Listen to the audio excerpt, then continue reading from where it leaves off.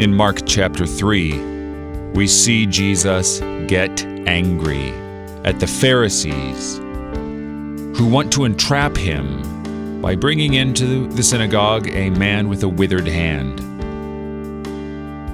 They watch him so that they might accuse him.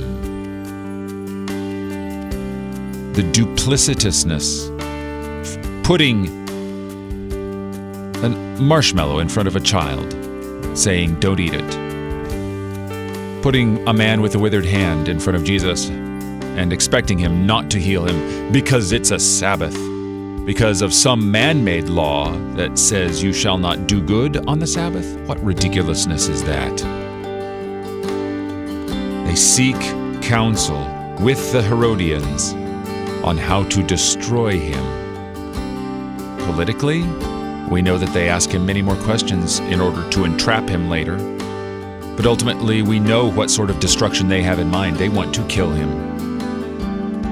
They want to put him to death. And they get what they want. Only, it's not only what they want, it's what Jesus wants.